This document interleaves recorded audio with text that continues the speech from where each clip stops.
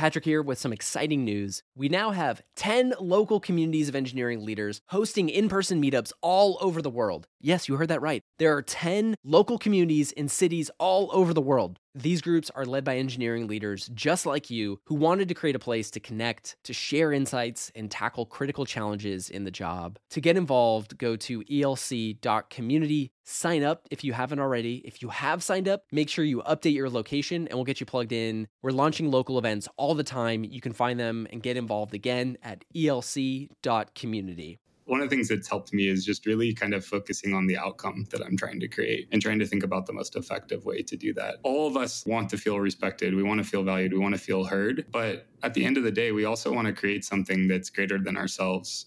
We want to work on something that kind of outlives us. And if you really want to do that, it doesn't really matter whose idea it was or who said what. All that really matters is that you come to the right solution as a group. Hello and welcome to the Engineering Leadership Podcast, brought to you by ELC, the Engineering Leadership Community. I'm Jerry Lee, founder of ELC. And I'm Patrick Gallagher, and we're your hosts. Our show shares the most critical perspectives, habits, and examples of great software engineering leaders to help evolve leadership in the tech industry. Kris, just want to say welcome to the show. Thanks so much for joining us. How are you doing? How are things? What's going on in your world? Yeah, I'm doing great. Things are good. It's been a lot of fun at Figma the last couple of months and excited to be getting some snow up here where I am right now. So all around good. All around good. Gotta love the snow. Well, speaking of things have been going well at Figma, I think the last time we had caught up would have been somewhere around like middle of 2021. And I know that so much has happened at Figma. So much has happened in your life. To begin our conversation, just wanted to catch up a little bit and learn more about you and your role. How have things evolved? What's been going on at Figma? Talk to us a little bit more about, what has been going on behind the scenes for you in your world at Figma. Yeah, I guess for me personally, just to kind of give you some background on how I came to Figma. So I started off as a contractor while I was taking a bit of a sabbatical. And I was doing some technical advising and consulting with a variety of companies. And when I first joined Figma, I actually just came in to help them solve some engineering challenges prior to their public launch back in 2016. And I had such a good time doing it that I started to kind of reevaluate what I was looking for in my next role, and ultimately concluded that joining a company like Figma, even though it was pre-revenue and wasn't at the stage that I thought I was looking for, was really just kind of in the sweet spot of my own personal passions and interests, and really just got me to realize that what I care most about at this stage of my career is joining something I really believe in, joining a team that I really want to help make successful, and being able to stick with something long term. And so I'm really happy to say that it worked out and continues to work out. I joined officially in 2017 as the vice president of engineering, and eventually my title switched over to CTO about a little over a year ago. And so my role has actually largely been the same in terms of title. I don't think the title changed all that much. I think what changed is the growth of the company, the growth of the product, and the growth of the team. I'd say all the inflection points in my tenure have to do with having solved interesting challenges along the way, or having brought in really incredible people who can do some of the things I was doing better than I could, and needing to kind of look for other ways to leverage my time. There's a couple things I wanted to dive into from that story. First off, I didn't know that you started off as a contractor in like the pre-public phase of Figma. Can you talk a little bit more about that moment? And, what was it like first finding that opportunity and then making that transition to, full-time VP of engineering? Or I guess you were probably full-time before, but like officially the full-time W-2 certified employee. Yeah. So, at the time I was taking a sabbatical just to go make some things and pursue some passion projects, and ultimately just to take a little more time to figure out exactly what I wanted to do next and be very intentional about it. I got to work with Figma just because of a former colleague was helping them find engineers, and they needed somebody who had some expertise with C++ and graphics engineering to help get the product ready for launch. And so for me, it was just like a really interesting opportunity to do something that I was already geeking out over in my free time. And I just thought it'd be a lot of fun to see how this company had actually succeeded in bringing this professional grade design tool to the web. I'll admit I was a little skeptical at the time. I think there's just a long history at the time of web-based kind of applications not necessarily competing on the same level as their native counterparts. But after working with the company for just like a week, I was immediately blown away by what they had done. And I realized there was something really special about the team there. And so I spent the next 8 months working on various projects, some things like our original version of design systems and some performance improvements and rendering improvements. And throughout that time, I just continually was impressed by not just the aptitude of the team, but also just how intentional the team was about building a culture they were actually proud of. And for me, I think, I've gone through enough different stages of companies over my career where I really just wanted to find something that I was personally excited about, that I felt like other people would be excited about, and that I felt like I could really commit myself to regardless of the challenges we faced. And after working with the company for 8 months, I just kind of reset everything that I thought I was looking for and really realized that I just need to be a part of a team that I believe in and that I want to help succeed. And so I joined expecting it to do great things. It's done even better than I think I could have imagined. And, I'm very grateful to the team and everyone for that. And I feel very fortunate to still be here today. Absolutely. A couple of the topics we wanted to talk a little bit about were just some of the career decisions and ways that you've sort of oriented taking on different responsibilities. I had one more question about this early phase because I just think that transition is so interesting. What were some of the signals that validated that this could be possible? Because you'd mentioned, web-based applications at the time kind of had a reputation of being really hard to execute on. Like, what were some of those signals that validated this was an opportunity that become really real and successful and a meaningful and aligned use of your time and mission and values?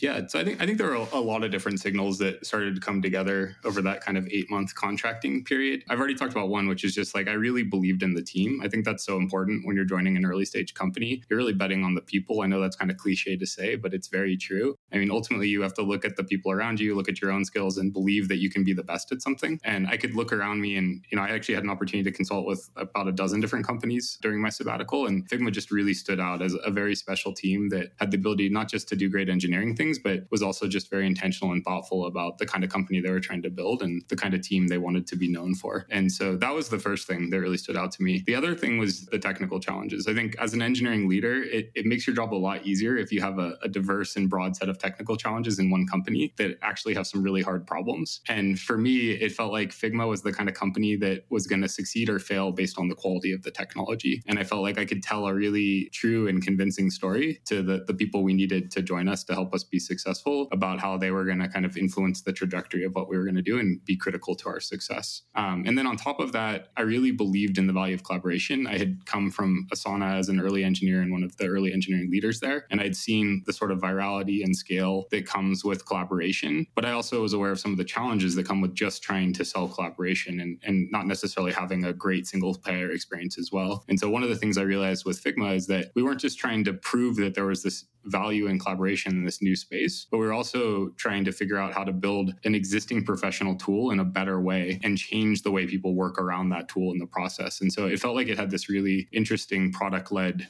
growth opportunity, which is something that I always aspire to be a part of. I really love working for product-led growth companies. And it felt like Figma was in a really unique place to both capture that kind of single player magic moment experience and then expand through this differentiator around the sort of workflows that a web-based product enabled and the collaboration that we could provide. One thing stood out to me in this experience is that you get involved really early on. And I mean, the stability of the engineering executive team that's important to the company. So I know there are a lot of startups, when they are at a certain size, they hire VP engineering from outside. What are some of the levers you have by getting involved really early on? One of the levers is you get to start off by building the respect of the team by doing things rather than coming in and sort of trying to figure out how to get that respect as you're already starting to direct things. And so for me, it was really beneficial to be able to come in as a contractor, to be able to work alongside the engineering team and just help to solve the most important problems. Personally, I never really worry too much about what my title is or, exactly what I'm supposed to be doing. I always try to position myself in a place where I feel like I can have the biggest impact given the stage of the company. So I've been very comfortable I should say I'm now very comfortable. I wasn't always so comfortable, even though I did it, going back and forth between these sort of management leadership positions and these IC engineering positions. I think if you think about it, right, in an early stage company, what does it even really mean to be like a VP of engineering or a CTO, right? It's just a team of maybe 10 people or something like that. At best, you're maybe a manager. So for me, the title wasn't ever that important. And I learned a lot by doing consulting around figuring out how to actually have leverage and have impact, even though I didn't have like designated authority to tell people what to do. I just had to figure out, what is important and convince other people of that. And so that was a really valuable experience for me. I think it was a great growth opportunity for me as a leader, actually. I think a lot of us take it for granted when we become leaders because we've built up respect that we can just be a leader at another company again. And so for me, it was really nice that I got to come into Figma as an engineer first and work alongside the team. You'd mentioned early on, Kris, and I think this is a really interesting concept that probably people need to talk about more of, is the idea that your title doesn't change, but responsibilities shift. And I think one of the things that you've shared about Figma that stood out as well was this really conscious effort around intentionality across all aspects of the organization. And so I know that in the last year and a half or so, there's been some really intentional shifts in terms of where you focus your time in your areas of responsibilities and how that intentionally aligns with the important areas for where the company is at. And so I was wondering if you could talk to us a little bit about, what have been some of those big milestone shifts in the company over the last year or so, and how has your responsibility shifted? How and why did those transitions and areas of focus shift? Yeah, that's a great question. Like I said, I think a lot of it aligns with sort of the stage of the company, the stage of growth, the stage of the team, more so than like whatever title you're given, right? I think that the best way to kind of navigate your career is always try to think about like what is the unique value you can bring and what are the most important problems to solve. And if you don't have agreement with people about what the most important problems are to solve, share your thoughts and try to build a shared headspace with them. So in the case of Figma, I think in the early days, we were trying to figure out some level of product market fit. I think in some sense, we were kind of right place, right time. We're at this really interesting moment when the web started to adopt these lower level APIs and interfaces that enabled us to kind of work around some of the traditional constraints of browser technologies. So that certainly helped us find a great opportunity and get product market fit. But ultimately, like building a professional grade design tool, product design tool in the browser is a really hard thing to do. And most of the hard work is just executing and implementation. And fortunately for me, a lot of that stuff had actually been done even before I joined, well before I joined, by a lot of other great people. And so at the stage I joined, we were trying to evaluate what level of product market fit we actually had. We're trying to figure out how to turn this like initial launch into a real business. And so in the early days, a lot of our time was just continuing to kind of play catch up with other product design tools at the time, like Sketch, and just trying to kind of pay off the backlog of the long tail of features that we didn't have at launch that were important to get entire teams to switch over. And so I focused a lot of my time on just making sure that we had a shared sense of the priority of those things and making sure that we were unblocking the team and executing as quickly as possible. So a lot of my focus was on execution. Once we started to monetize the product and we had revenue, then it was becoming a real business. We had real customers. We really needed to make sure that we were keeping up with their growth. And so we refocused a bit of our time on really understanding the needs of the people who are scaling most quickly with our product. So I did a lot more, customer conversations. Our engineering team would meet with customers to understand like unique challenges of big customers like Microsoft. But I also started to shift a lot of my focus over to recruiting. And I think,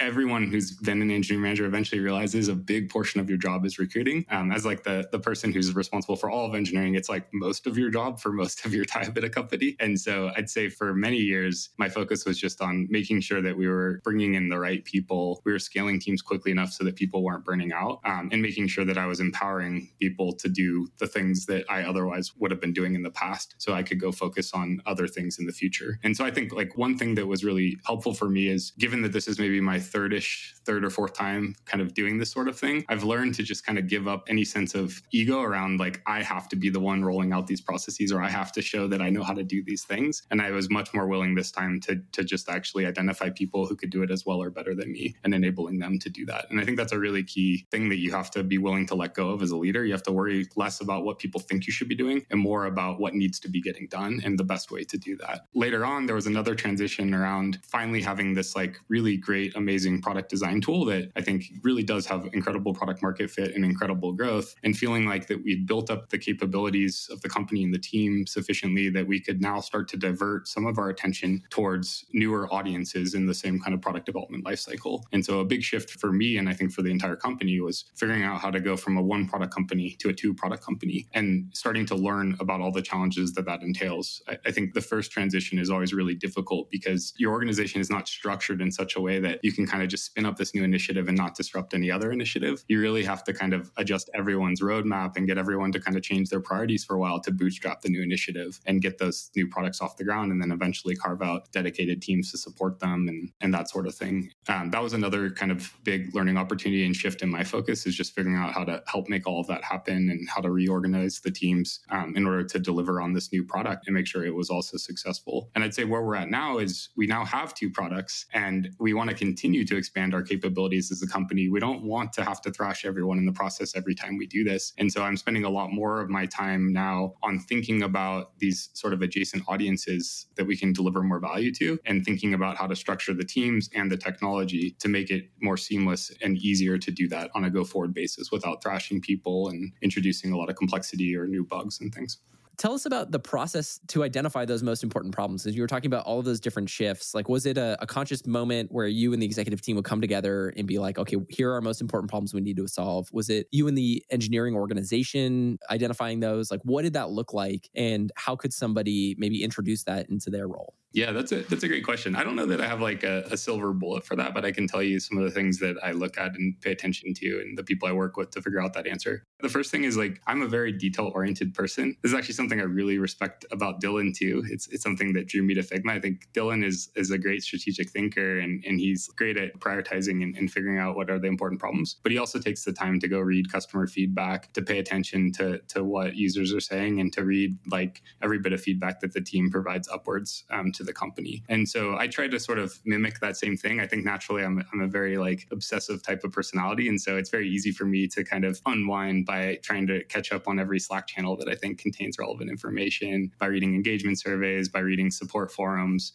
by checking Twitter occasionally, things like that. So I just try to like digest as much information as I can. And I don't worry too much about getting into the weeds sometimes because I think it really helps me develop a stronger intuition for what's really going on, be it in the culture of the company or in the experience of our users. And so that helps me feel more confident when I do start to develop a perspective. It also gives me some evidence and insights to draw on if I need to kind of run that perspective by other people to build consensus that it's actually the right thing to focus on. So I'd say like my advice to anyone is like, don't be afraid to look at the details. I know it's like tempting to always try to abstract yourself away. And I think it is important to figure out how to do that. But you also need to kind of dive deep sometimes just to stay grounded and be real. And then from there, I think that you have to kind of weigh everything, right? There's all these different priorities that you have when you're building a company. You want to be proud of the culture you're building. You want to be proud of the quality of the product you're building. And you want to make sure that you're hitting the business metrics that are important to keep up the momentum and the growth and deliver on the promise that you made to every employee who joined you. So you have to really take like a very broad perspective, I think, as a leader, regardless of what your title is, and try to like understand not just what your priorities should be, but what the company's priorities should be. And then from there, I think there's a question of what do you have the unique ability to change? Are there other people who can solve these other problems? Maybe you don't actually need to solve them yourself. Maybe you just need to convince someone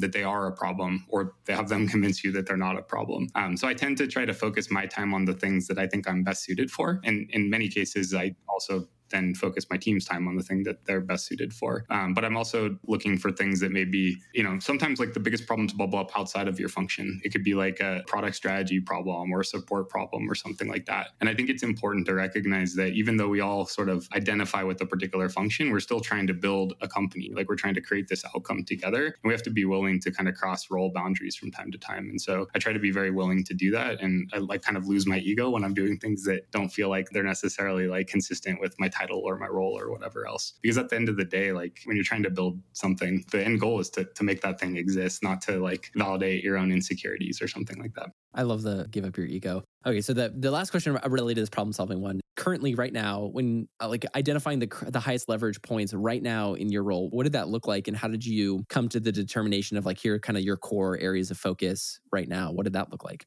There's definitely a very collaborative process around company planning. So I'd say like, first off, we do like this sort of biannual big kind of company planning process. And the way we kind of think about planning is that it's sort of this nice, delicate art and balance between top-down alignment and bottom-up strategy. So we know that as leaders, like we have to make sure that, the team is marching in a shared direction. But at the same time, we recognize that we don't understand all the details. And oftentimes we're not the ones best suited to solve the problem because we're lacking a lot of context. And so every kind of year, twice a year, we do sort of a more kind of rigorous top-down alignment exercise where we work with our leaders and the wider executive team to realign on the kind of top outcomes that we're driving towards as a company. And that creates a sort of shared mental model for what success looks like and helps to inform the teams around, in addition to all the basic kind of keeping the lights on, scaling sort of things, what are the additional strategic levers that they should be trying to push that help us all move in a single direction as a company. And so I'll look at those outcomes and I'll figure out like,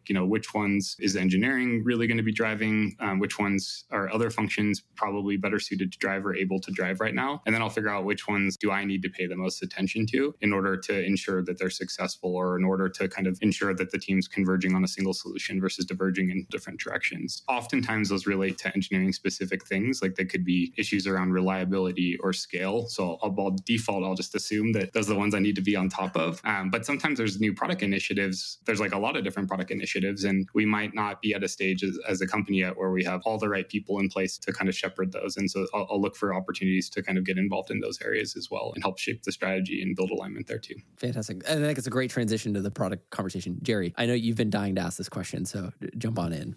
What are the early kind of aha moment when start building the second product, and what that informs the org structure and processes later on after you get that experience and can optimize for a lot of things? Yeah. So, I mean, just to kind of start with some history. So generally my philosophy on org structures is when you're really small, you don't have enough people to do everything you want. And while it is tempting to give everyone these like really kind of clear swim lanes and well-defined ownership areas, you want to be careful not to make those too permanent, because you need to be shifting your priorities across these different things constantly. You don't have like enough people to just dedicate people into these specific areas. And then I think as a company matures and you start to figure out what's most important and have more people to enable them to focus for longer periods of time in specific areas, I tend to structure teams in a more vertical way. So I don't think you necessarily want to like immediately split into platform and product teams and all this sort of stuff. I think you want to try to minimize communication barriers and really empower people to work up and down stacks so that they can solve the problem as is best for the user without worrying too much about team boundaries. That's largely the mode we were in up until our second product. I mean, we'd evolved a little bit beyond that, but conceptually that's where we are at. The reason we decided to build a second product was twofold. One was, I mean, we'd always sort of envisioned that one of our strengths as a company from a technology perspective is building this kind of real-time modern visual collaboration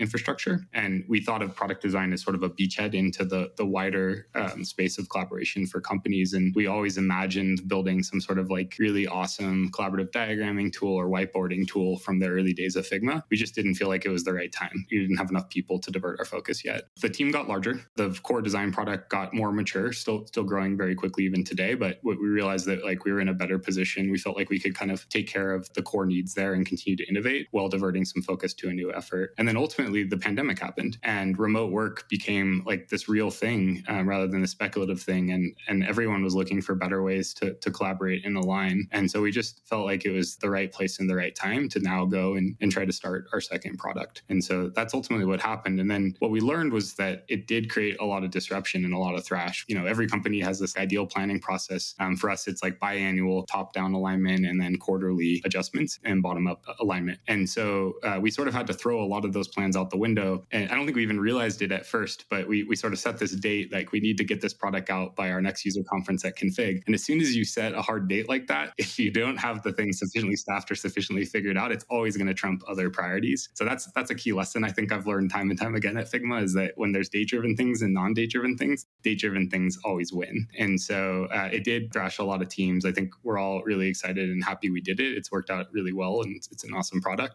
But we learned a lot in the process. And so some of the changes we've made since then is we've really kind of reevaluated our organization structure, and we've started to think about it less just as these kind of vertical pillars and more as this kind of sandwich construction where you have these two vertical product pillars, Figma Design and FigJam, and then you have this sort of like shared horizontal product platform layer, and then you have the lower level, systems and infrastructure layer. That's something that we were starting to do before the second product, but we certainly hadn't done fully yet. So we had to kind of patch over a lot of those rough edges. And now that we do have two products and we're looking to just be able to spin up new investments faster in the future, we're really leaning into that. And I think one of the benefits of eventually evolving into that type of org structure is you start to create space for these longer running platform initiatives that don't necessarily need to or should be quite as date driven, right? Because it's kind of a never ending project, such that your date driven initiatives or your marketing driven initiatives don't always subsume other roadmaps. And so this has enabled us to make more progress than we historically had been able to on some of the core technology problems that were not just important for our own productivity, but also important for our end users' productivity. So things like really,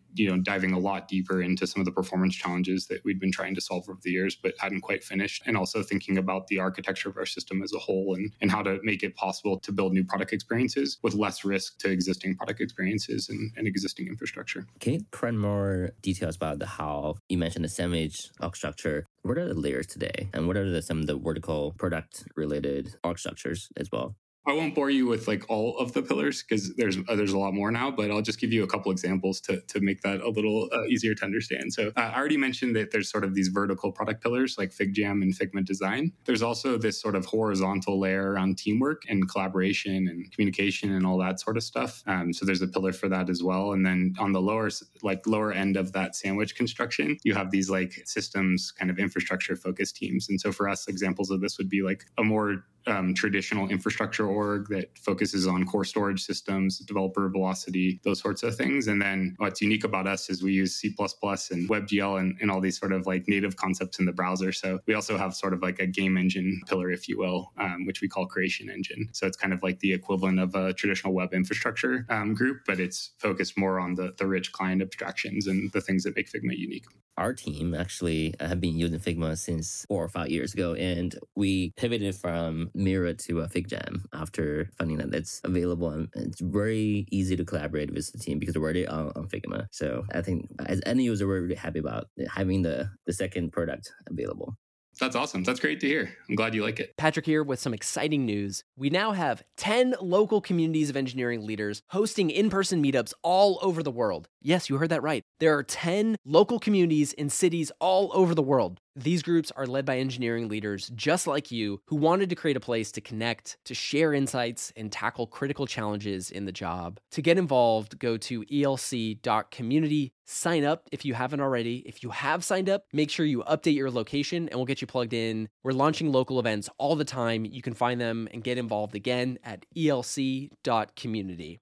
I wanted to follow up about the kind of the multi-product moment. The thing that I am always really impressed by with Figma is like the mission and like sort of central to what you all are after is essentially making creativity concrete and to like make these other abstract concepts like collaboration seamless. That just is like an incredibly difficult thing to do when you think about what all goes into a creative process or what all goes into the invisible work that goes into a collaboration process. I was wondering if you could talk about some of the challenges maybe that you encountered when getting to this multi-product moment and how you address some of those challenges and how you made decisions over which, feature will help enable creativity or collaboration better. Like, how do you think about those things and what are some of the challenges that you found? Yeah, I'd first like to admit that we're very fortunate in that we're solving our own problems, right? So we're definitely users of our own software. And a lot of our roadmap is sort of a combination of listening to customers and really trying to understand what are they experiencing, what are they doing with our tools, what are the core problems that we need to keep solving in order to show them that we understand their needs, but also trying to imagine where is this all going? What do we ourselves need? What's the longer term vision we're driving towards? And where do we think everything's going to go? So we're always trying to kind of balance that future vision and innovation with meeting people where they are right now.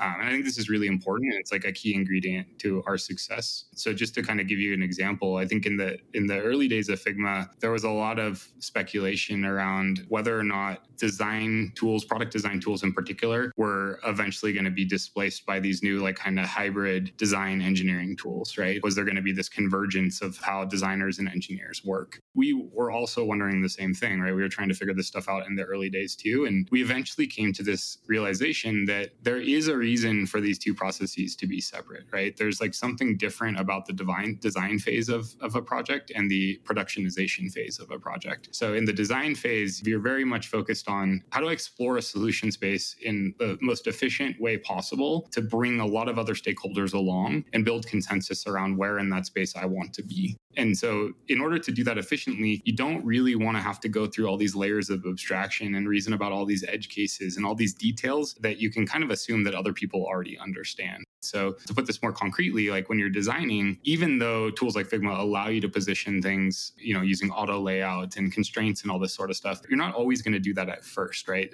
For a lot of people, that's sort of a level of interaction that slows down the pace of thought and expression. And so oftentimes you just want to figure out how to make a tool such that it can be directly manipulated to keep up with your thought. And you're expressing something just enough to make sure that other people get what you're trying to show and feel the same conviction you do that you've explored that solution space. On the other side, when you go to production, now you have to reason about how to make this thing reusable, how to make this thing maintainable, how to make it composable. All these concepts become even more important as you go to production. And so trying to kind of do all of this stuff in one process really slows down the design process and potentially introduces risks into the productionization process. And so for us at Figma, we had these debates internally. We were trying to figure this stuff out for ourselves, and we came to this conclusion, and we continued to kind of lean into the strategy and the product experience we had already built as a result. But we also recognize that there are opportunities to kind of streamline the transition from design to production. And so we're thinking about that too, and thinking about how to build better experiences for developers as well. When we think about all this, like what's implicit in this is that we're trying to not just design for product designers, we're trying to design for entire product teams, right? We really want to improve the entire product development process. And so that's where all the collaboration comes in. And we have our own grievances and issues. For a long time, like we weren't happy with our own comments implementation and finally got that into a better state. But that's also kind of helping to inform the strategy and the roadmap. And then we're also, like I said, listening to customers, understanding like, what do they need right now? Like, it's possible that this future that we're envisioning is not ready, or like the world's not ready for it yet. How do we make sure that everything we're doing right now is benefiting people too? It's always just trying to kind of evaluate whether or not we're striking the right balance between innovation and also just listening to customers and making sure that we meet everyone where they're at. I think it's incredible that you can make explicit the sort of implicit or subconscious decisions that somebody makes in the design process as like what you're looking at to remove the friction of that experience. I think just as you're walking through that whole process, like to be able to make those ideas explicit, I think is incredible. Also, I think it's really interesting that you deprioritized a feature that really was annoying to your team in the, while you're working on other stuff that maybe were higher priority for other folks. So I imagine that must have been like annoying for a long time until you finally were able to resolve that. It says a lot to be able to deprioritize something that really pisses you off. So yeah, sometimes you do have to do that, and it's sad. But yeah, we all wish we could do everything at once, but we do have to prioritize. I think another lesson, just for what it's worth, is like I really believe in more wood behind fewer arrows. I think there's this temptation, especially when you're in an early stage startup and you don't have enough people, to try to just have every person work on their own project and do as many things as you possibly can at once. But that rarely actually optimizes for overall throughput, and it also hurts your culture, hurts collaboration, hurts information sharing and documentation. So we've been very intentional about trying to make sure that we are actually prioritizing. I'd love to get more of a sense of your thoughts on exploring solutions, R&D and prototyping, and determining investment. How do you determine when an idea is validated enough to justify staffing something up? So like you're in an experimental area, you're trying to determine what's the right solution. Share a little bit about your thought process there and what that's looked like at Figma.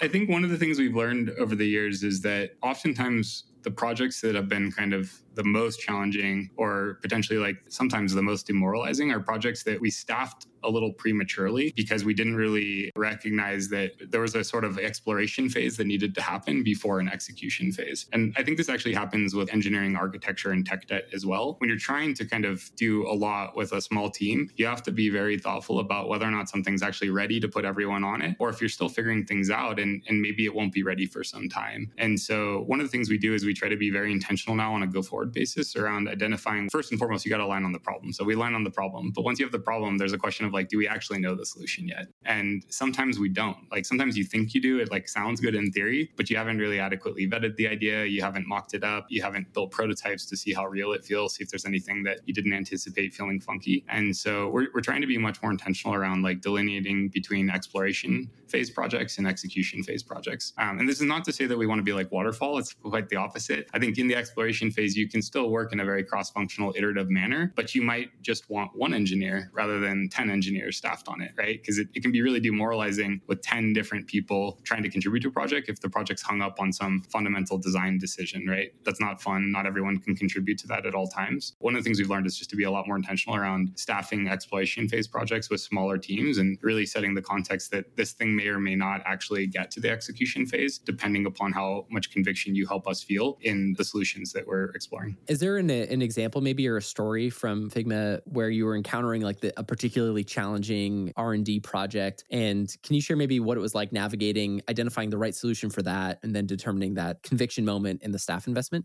Yeah, so we've had a number of these for what it's worth. One little anecdote I'll share is that I've definitely always been very curious, or I guess like I care a lot about the perception of the team around how we deal with tech debt. I take great pride in like the quality of our engineering and our code. And I know nothing can ever be perfect, but I always want to make sure we're striking the right balance and making sure that we're proud of what we're doing. And there was a time when the team was telling me that like they were worried that we weren't staffing enough people on these like hard tech debt problems. But from my perspective, they just weren't successful. And I think the reason they weren't successful is we were trying to do too many things at once, right? We weren't putting more wood behind fewer arrows. We were just kind of letting people pick off whatever problems they thought were most important at the time, and oftentimes like not getting enough people to help them. And in some cases, we were like picking off problems before we actually knew the solution, or before we really realized how hard it was to deliver the full solution. And so we got better over the years. I think we're still learning like everyone. But an example of a project that I think worked out really well was this project that we called Full View internally. Basically, just some background context is that we have historically had two separate implementations of our kind of core rendering technology and scene graph technology for the Figma file format. One that was optimized for mobile and one that was optimized for desktop computers. Because when Figma got started, a lot of these newer, lower level browser APIs weren't readily available or adequately supported on mobile devices. And so we had to sort of take a different technology path and use more traditional JavaScript versus like WebAssembly and ASM.js and stuff like that. And so this meant that we had to maintain these two different code bases for many years. It meant that every time we tried to bring richer application prototyping experiences to mobile phones, there was always this like challenge around like, well, we can't actually compute this thing on the phone because the phone can't do the things that the desktop can do. And so we always knew that we needed to reconcile these things. And we saw that mobile devices are getting more powerful, that the APIs and browser standards are getting better there. What we did to ensure this worked out well was we first made sure that we took on smaller projects to de-risk the technical limitations. An engineer on the team, Susan, took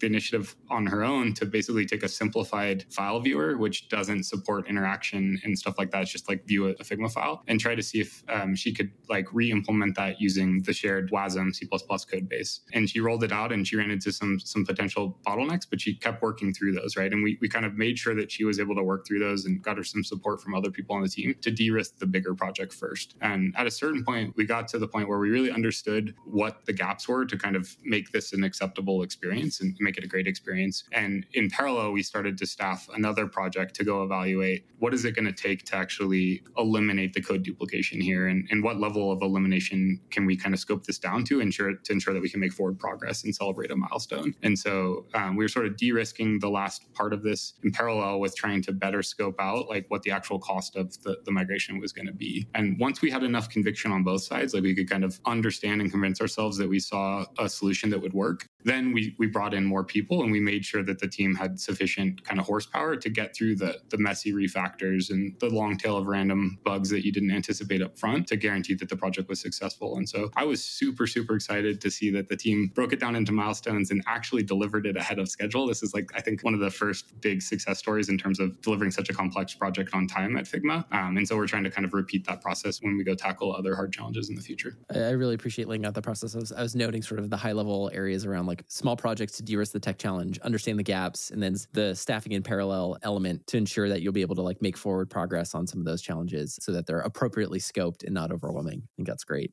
You know, at this point in time, we've talked a little bit about shifting responsibilities and a lot of like the scaling lessons from building different products. I know that you've spent a lot of time considering and thinking about the release and how that impacts the type of stakeholders that you'll work with at Figma, where there's tons of collaborators and different people with different functional expertise. And so there's this sort of like complex stakeholder relationship. And so I was wondering if you could talk to us a little bit about some of the lessons you've learned around releasing products or around this type where it's heavy collaboration, heavy creativity, and some of the lessons you've learned from working with those types of challenges.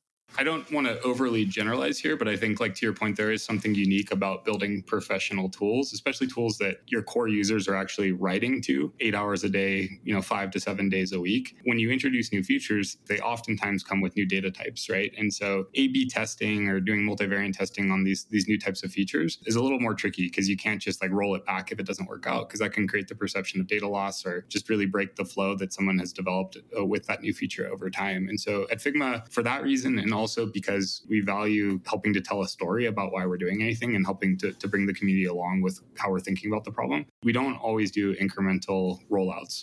We actually do value wholesale feature rollouts and releases. We want everyone to be able to use a feature at the same time. We don't want to take it away after it's been released, and we want people to get excited about it and talk about it all together. So that does introduce some constraints around kind of reliability and developer velocity and all these sorts of things. With that said, we also recognize there's a lot of things we can experiment with, right? If it's just a visual treatment thing, if we're thoughtful, we're not thrashing people, we can actually experiment with some of those things in a more traditional manner and roll them out incrementally. We have to kind of figure out how to ship rapidly, but also continue to ship carefully and be really intentional about not breaking things in the process. Breaking something in Figma is really bad, right? You're disrupting someone's professional work. You're preventing them in many cases from doing their job. So we take quality super seriously. And so we have all these sort of compensating measures that we've introduced over the years to try to mitigate the risk of any sort of problem, creating a massive disruption to end users. That's not to say we don't have them. We still make mistakes and we try to fix them quickly, but we've gotten better at this. And so some of the examples of stuff we do outside of more traditional kind of incremental rollouts and stage rollouts is we do like a pretty rigorous internal bug bash for each new feature. In addition to automated testing, interaction tests, unit tests, all these sorts of things, we also just make sure that we ourselves are using the features, really trying to kind of stretch the features to their edge cases, anticipate how they may or may not scale with more data. We also oftentimes work with key customers and partners to do private beta launches. So we give them an opportunity to provide us with feedback, sometimes in like a totally separate environment, but oftentimes alongside their own work. And we just make sure that they're comfortable with the idea that this might change a lot or they might actually not be able to keep their data. So we can get that sort of feedback early, detect more problems that way. And then when we do go to roll things out, we make sure that we've tested them internally with our own team, that we've gone through kind of a traditional dog fooding process, that we've all had a chance to kind of really use it rather than just bug bash it. And then ultimately we roll it out incrementally but quickly, usually in a single day. We'll do sort of a canary deploy to a subcluster of our infrastructure. We'll check that metrics look good, that we aren't, breaking anything that we can't easily fix or that would cause massive disruption. And then we continue to move it forward from there. And so that's kind of like what our release process looks like for these things that we can't just incrementally roll out or A/B test, but there's a lot of things that we can. And so we have a more kind of traditional release process for those sorts of things too. Awesome. Kris, to sort of synthesize what we've talked about so far, I think what's been interesting is we've talked a little bit about career transitions, as in like how your responsibilities have shifted in relation to the evolving priorities and the expanding opportunities within Figma. And we've talked a little bit about the different like product strategy and scaling lessons that have come along the way. And one of the things you mentioned at the beginning was like in this space where change is going to happen, things will expand, and you'll have to reprioritize a lot to figure out what's most important and high leverage. You mentioned you have to let go of your ego. And what's been burning in the back of my head is if you haven't experienced having to do this before, how would you help encourage somebody to let go of their ego and to be able to give responsibility to other people and not have that type of ownership? What's your secret with letting go of the ego? I mean, I don't know that I have the secret. I think it's a learning process for all of us. And I'm not going to lie, sometimes my ego gets hurt too. But I think that one of the things that's helped me is just really kind of focusing on the outcome that I'm trying to create and trying to think about the most effective way to do that. All of us want to feel respected. We want to feel valued. We want to feel heard. But at the end of the day, we also want to create something that's greater than ourselves. We want to work on something that kind of outlives us. And if you really want to do that, it doesn't really matter whose idea it was or who said what. All that really matters is that you come to the right solution as a group. And so I think trying to kind of just focus yourself on the longer term outcome rather than the shorter term insecurities is like a key way to kind of let go of some of those things and really do what you think is most important for the group and the company as a whole. Awesome. Kris, I know we're at sort of the end of our time. We've got a couple rapid fire questions. All right, let's do it. Okay. What are you reading or listening to right now? I am reading on writing well because I haven't written a paper since high school. So I figured it's good to refresh my memory, make sure I still know what I'm doing. I love it. What's a tool or methodology that's had a big impact on you? I don't know if this exactly fits the mold of the question, but one of the things that I learned while working at Asana is this idea of like not pre-assigning tasks. We're very task-centric at Asana, and I think it's actually really helpful if you create shared task lists for teams rather than assuming that each person has a specific task that they're supposed to do. It just makes it feel like it's a shared project, and it gives people the ability to kind of learn new things and kind of fill in gaps when needed. So that's something that's been really helpful for me.